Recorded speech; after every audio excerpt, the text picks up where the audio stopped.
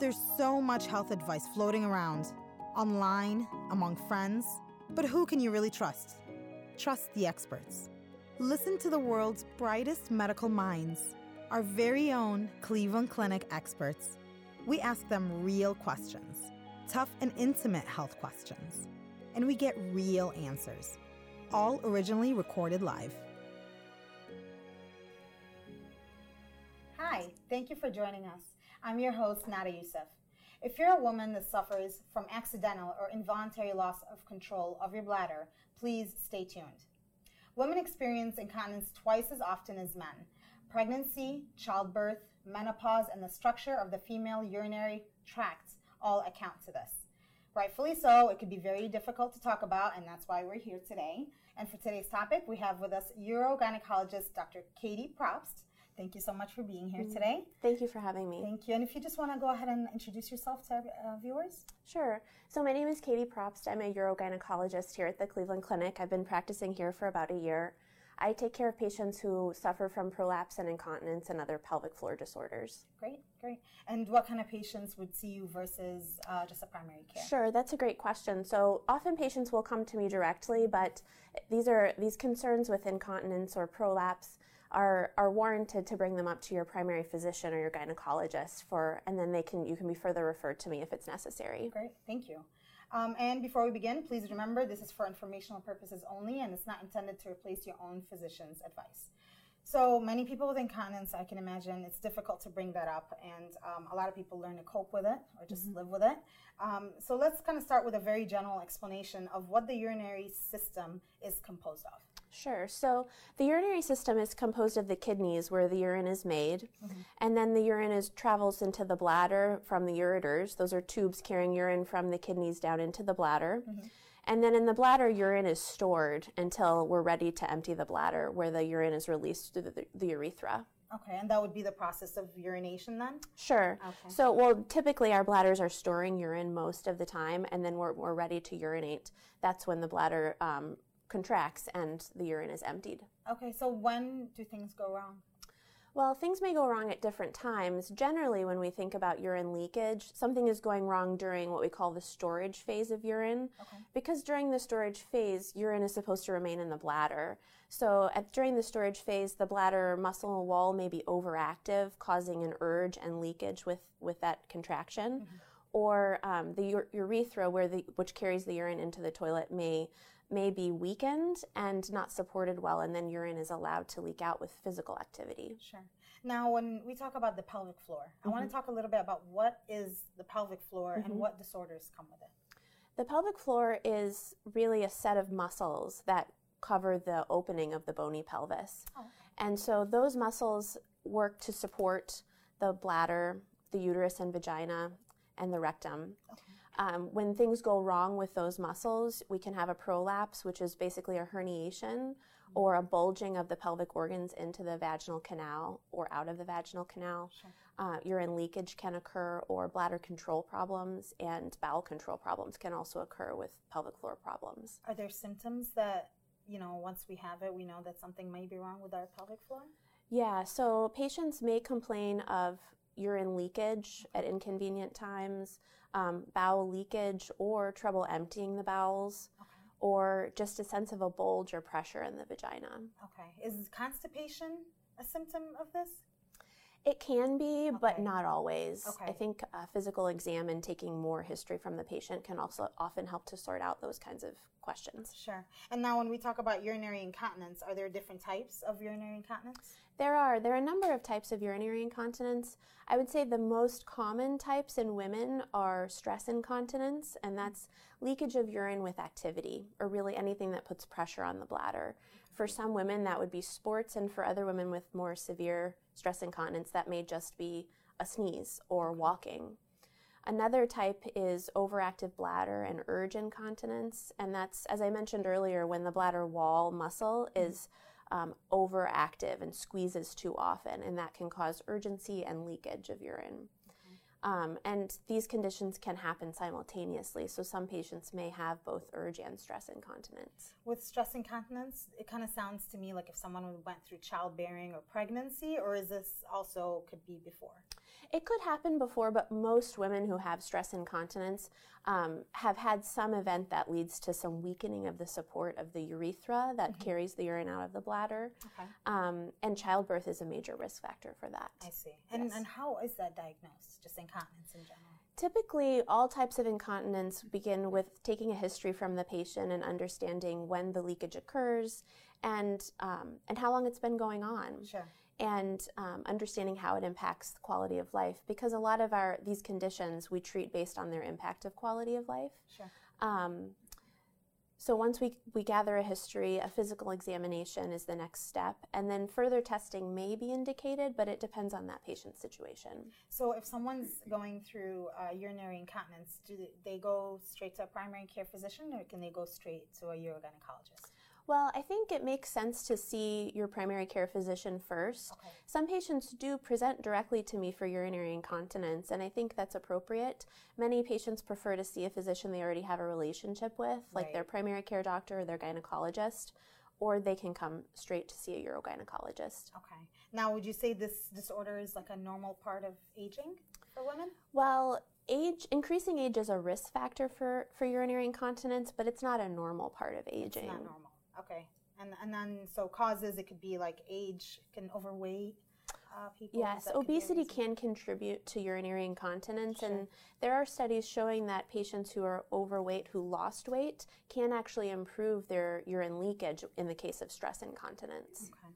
Now, I know a lot of women that maybe after having kids, after especially having multiple kids, that will say that they will urinate a little bit after sneezing or anything like that. When is it normal, and when is it like this doesn't sound normal, I need to go see a doctor? Well, in general, that's not normal. Okay. I would say whether or not to seek treatment depends on how bothersome it is.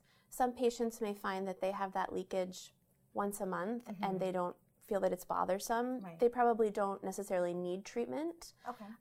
However, if someone's leaking multiple times a day and finds it bothersome, then an intervention or a treatment might make sense. And just like you were talking about quality of life. Exactly. It's really all about how the leakage affects the patient's life and if they find it to be bothersome. Great. And how about medications? Can medications cause incontinence? Because I feel like I've read a lot about that. There definitely are medications that can cause or worsen incontinence, and that really depends a lot on the patient's specific situation, their anatomy, and what other risk factors they have, and what medications they're using. Sure.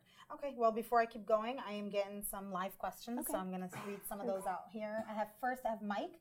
My mother-in-law has a situation where urine leaks uncontrollably. She's done several tests and nothing could be found wrong with her. What could be the problem? Well, it's hard to know specifically because we don't have a lot of details of Mike's mother's symptoms. Sure. But I think in this case, oftentimes this is where the history is really important to understand when the leakage is happening. Sure. Maybe nothing is wrong in terms of a specific cause for the incontinence, so it may be stress urinary incontinence or overactive bladder. Okay. So I think further evaluation, perhaps by a gynecologist or a urogynecologist, could be useful in this situation. Very good, thank you. And then I have Carla. I had the TOT procedure about 8 years ago. It is no longer working. I leak all the time. Is there any type of physical exercises to strengthen the bladder? And before I let you answer, if I can have you tell us, what is a TOT procedure for those who don't know? Sure, that's a great question. So the TOT procedure is a type of sling that's used to treat stress incontinence. Okay. TOT just has to do with how the sling is placed. Okay.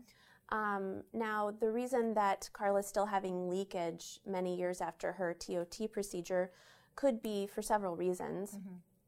It could be that she has more than one type of incontinence. It could also be that the sling is no longer working, so she would need further evaluation to determine what's the case.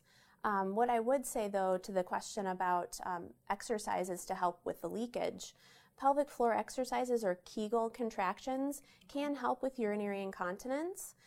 It's important to understand how to use the exercise to help the incontinence. Sure. It's important to exercise the muscles regularly to make them strong, to have good control of them.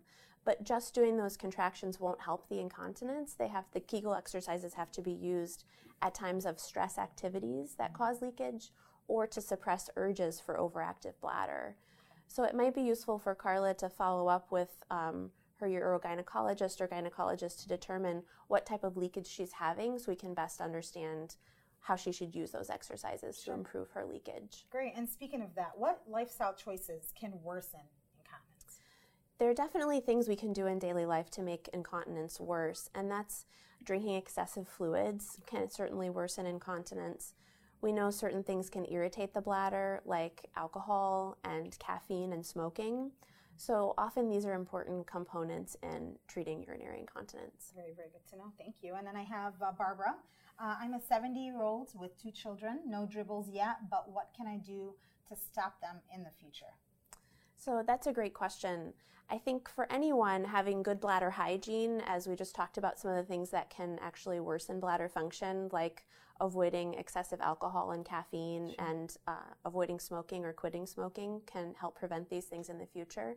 And also, those Kegel exercises can help keep the pelvic floor healthy, so that can be helpful as well. Great. And then for Kegel exercises, is it just like normal to just kind of like YouTube what to do, or do you go purchase something or a program, or what do you suggest? That's a great question. I think that varies per patient. Some patients are very good and able to easily squeeze the pelvic floor.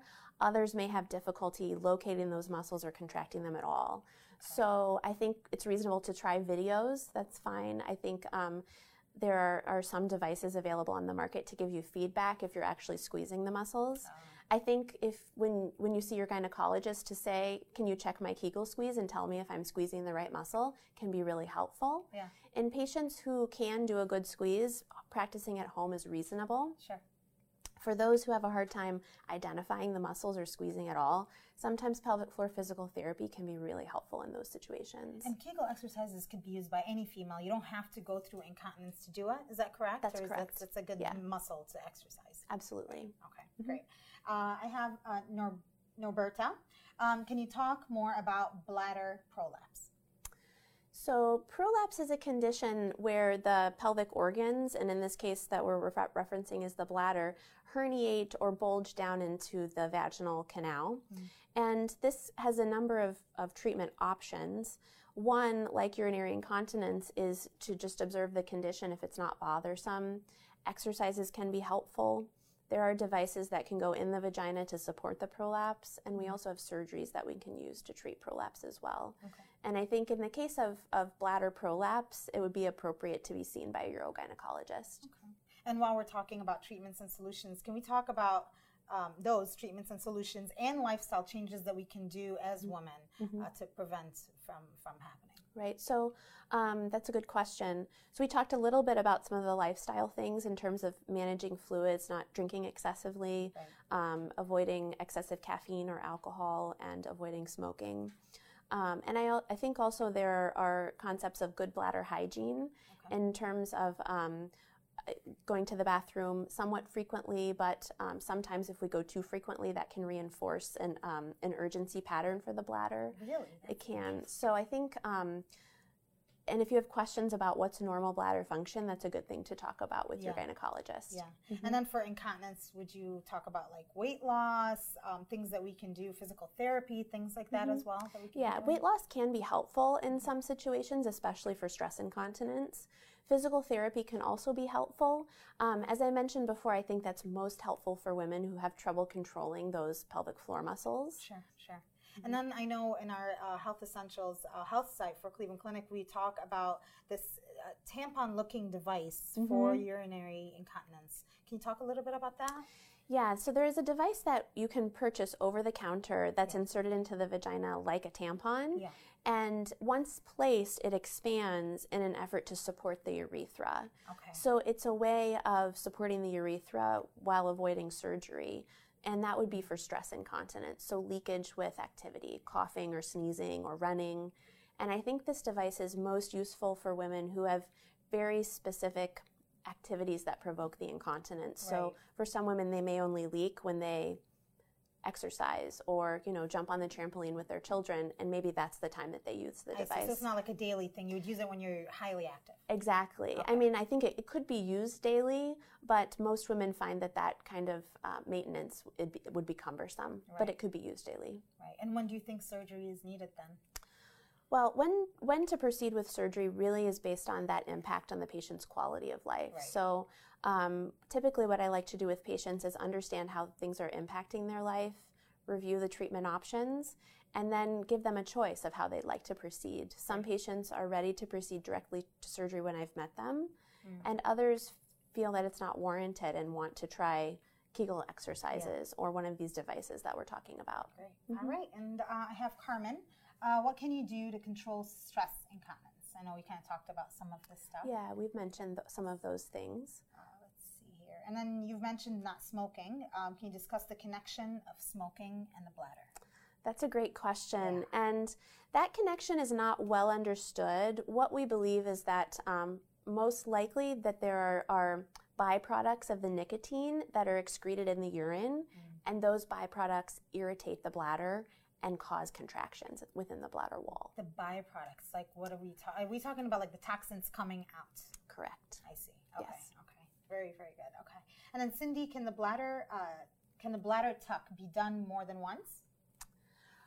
Well, I think Cindy's referring to a repair of a bladder prolapse, and that can be done more than once. It is. Okay. Okay, great. And then Melinda, does wearing is it pessary? Pessary help bladder issues? And what is that, I guess I'll ask. Well, that's a good question. A pessary is a silicone device that's placed in the vagina. Typically, they're used to support prolapse, so that's the bulging of the pelvic organs into the vaginal canal. Some pessaries are made to help with urine leakage, and those are stress incontinence pessaries. They help to support the urethra, and they can certainly improve urine leakage with activity. Often they don't allow complete resolution of the leakage, but they can help. Sometimes when patients have prolapse of the bladder, they can also develop urinary urgency or incomplete bladder emptying. So sometimes the pessary can help by supporting the bladder better. It allows for better bladder emptying and improvement of that urgency and incomplete emptying. Sure. So from what you've said before, you're saying that muscles usually is the biggest culprit here. Is that including not being able to empty your urine? Would that also be a muscle issue, or is that something else? It could be. Not being able to empty your bladder well has many different causes. Okay. But say the pelvic muscles aren't working well and therefore the bladder isn't well supported, sometimes the bladder doesn't empty well. The bladder can pool urine because it's in an abnormal position. Okay. Okay. All right. And then I have Melinda. Do all women get this problem? Can you share some treatment plans? So not all women develop incontinence. For women who have overactive bladder, or that's the leaking with the feeling of needing to go urgently and frequently, those women, often we do a stepwise treatment approach. So we first would discuss behavioral treatments that we've talked about. Sometimes I have those women do a bladder diary, and that helps us to identify things in their daily life that may be making the incontinence worse. If that's not helpful, there are some medications we can try. And if medications aren't helpful, there are some procedures available to help with overactive bladder and urge leakage. For women who have stress incontinence, we've reviewed some of those treatments, such as the pelvic floor exercises, the pessary, or the tampon device, and then we have some surgeries available as well. Now, bladder diary. I'm curious. Tell me what kind of that? things, just like how many times you go, if you're leaking. Yes. So a bladder diary is helpful in patients who describe incontinence that doesn't fit a particular diagnosis, or in whom we think that some of their behaviors may be playing a big role in their bladder problems. So I typically have patients do a 2-day bladder diary where they record how often they go to the bathroom. I'll have them record how much they peed, actually the volume of urine. And they also will record when they leaked and what they were doing and how much they drank. To try to figure out exactly what kind of incontinence they have. Correct. All right.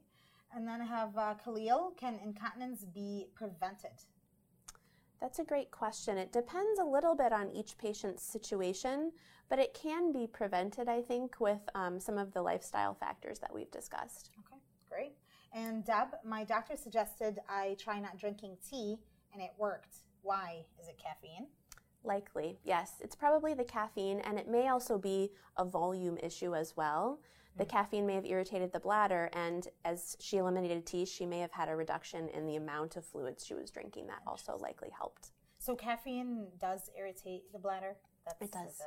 The product itself. It irritates the bladder. It also is what we call a diuretic, which means it causes us to make more urine. It increases the urine production in the kidneys. So not only does it irritate the bladder, there's more volume of urine. I see. All right. Very, very good to know. And then Joyce, should you stay away from diet pop? Everybody should stay away from diet pop, but I'm not really sure. Does it have to do with urinary incontinence? It can irritate the bladder. So there are some well-known bladder irritants. Okay. Diet pop is one of them because it may have caffeine in it. Yeah.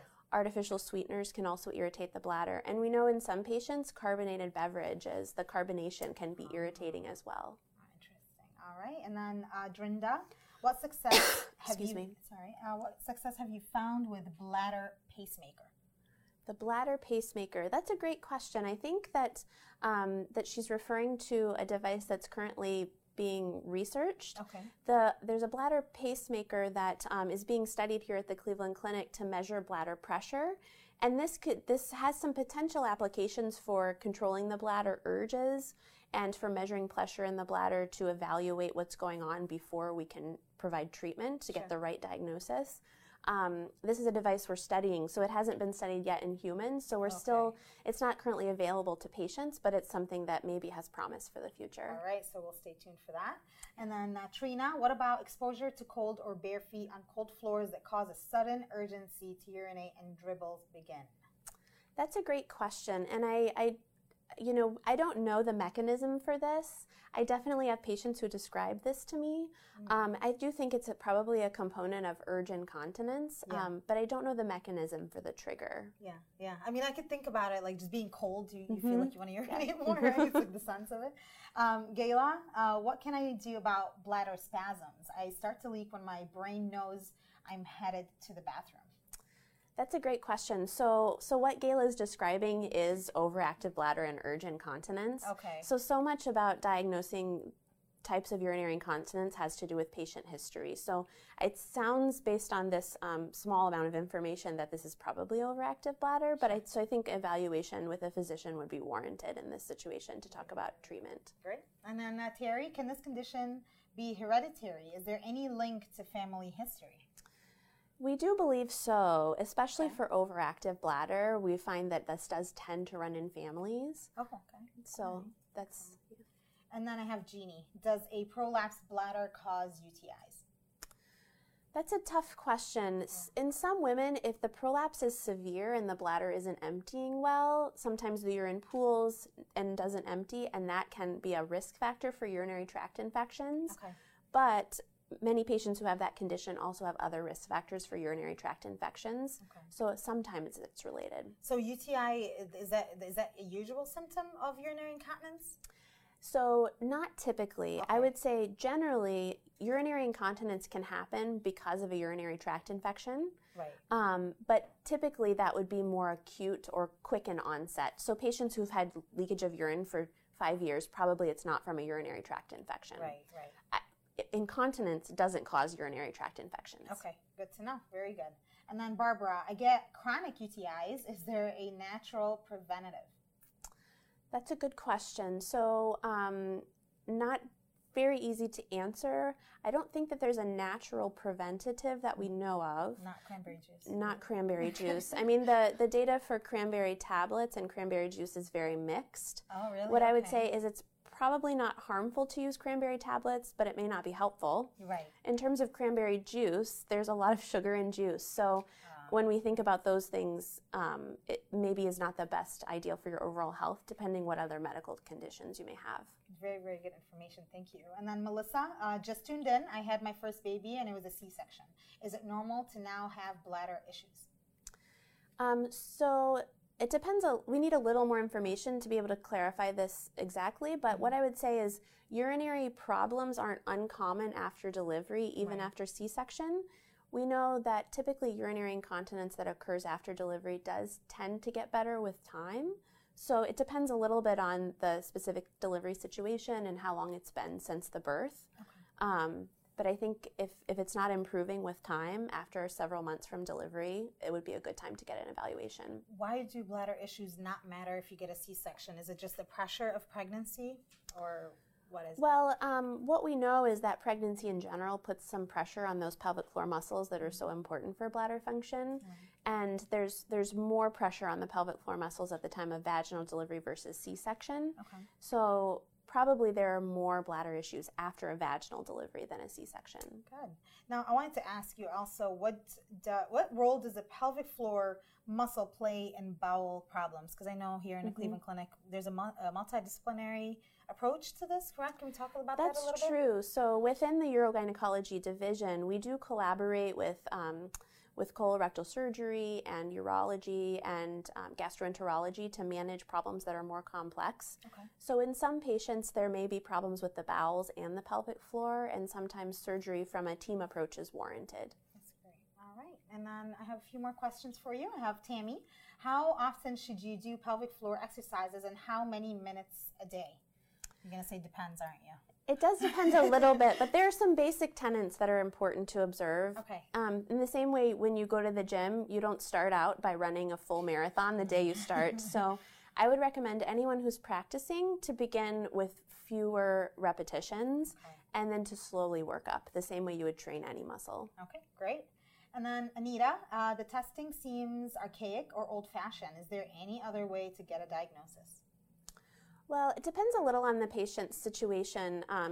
This questioner, Anita, may be referring to urodynamic testing, which is pretty invasive that we perform in the office. I see. And what we try to do within our division is perform this testing only when it's warranted. So if we're able to get a history and a physical exam that clearly supports a diagnosis, often we're able to move forward without doing formal testing. It really depends on that specific patient situation. Sure. All right, great. And then I'll have, one more question for you. I have Julie. Can these disorders lead to complications with pregnancy? Not typically. If we're talking about urinary incontinence, that doesn't usually cause complications in pregnancy. It does not? No. Okay. All right. And then, one more came in, so I'll give Brenda one more chance here. I'm 66 now, and when I have to pee, I must go right away. As a young person, I could hold it much longer. What is wrong? Well, there are several things that could be going on. It may be that the pelvic floor muscles have become weakened over life, and so it's harder to use them to control the bladder. It also could be, as we talked about, overactive bladder is a condition that can cause urinary urgency and frequency. Sure. So it's hard to know exactly what the problem is, but there are a couple of different things that could be going on. Right. All right. Well, we're all out of time, but before I let you go, is there anything else you wanted to share with our audience? Or do we talk about everything? I think we covered everything. Thanks for tuning in. Sure thing. Thank you. And for more information on female incontinence or to make an appointment with a Cleveland Clinic physician, you can call us at 216-444-6601. And for more health news and information, make sure you follow us on Facebook, Twitter, Instagram, and Snapchat at Cleveland Clinic, one word. Thank you. We'll see you again next time. This concludes this Cleveland Clinic Health Essentials podcast. Thank you for listening. Join us again soon.